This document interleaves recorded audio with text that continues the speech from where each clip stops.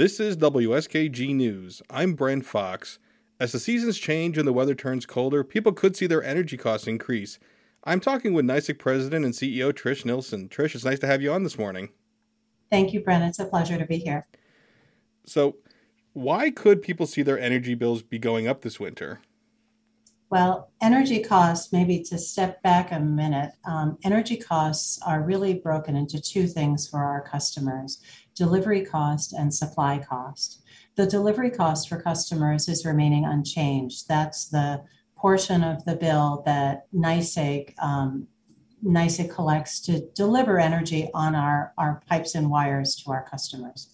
The supply cost is the part that we across the energy industry are seeing change. And it's affected by a number of economic factors, certainly worldwide events and the availability of energy, and the fact that generating plants in many cases are reliant upon natural gas and other fuel resources to run those turbines.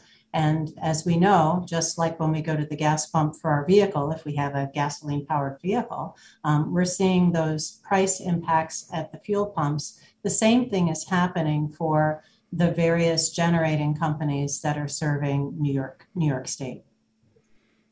Why could this year see higher energy costs than in years past? It's really based on what's going on in the current marketplace. We're looking at gas prices for generating stations that are dramatically increasing for our customers. It's really a nationwide impact, so it's not just New York State that's seeing this. In fact, other states may be seeing more extreme energy prices. It all depends on the generation that is serving the customers of the utility.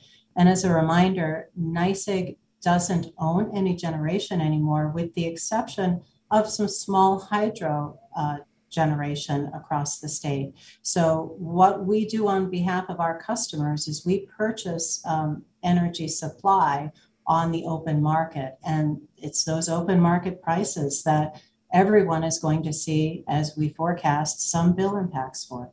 And what could people do to maybe help keep their energy costs down? There are a number of things customers can do.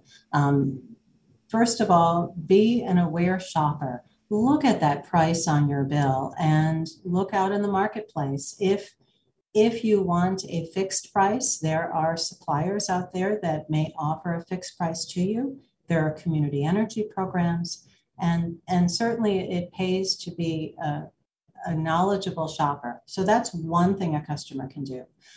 But that takes a little homework. The thing that everyone can do right now is to look at ways to use their energy wisely at home or at their business. And it's simple steps like setting your thermostat, to below 68 degrees, because each degree above 68 uses 3% more energy. So it's looking at that thermostat.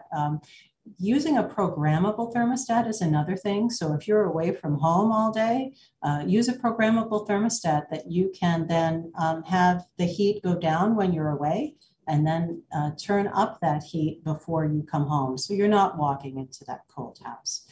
Look at home energy assistance programs through the state and federal government.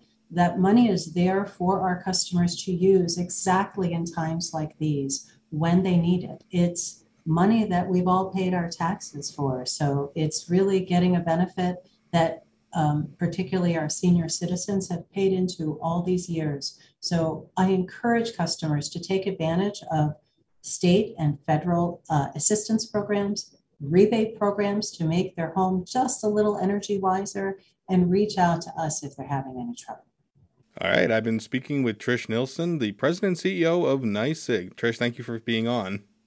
Thank you very much. This is WSKG News.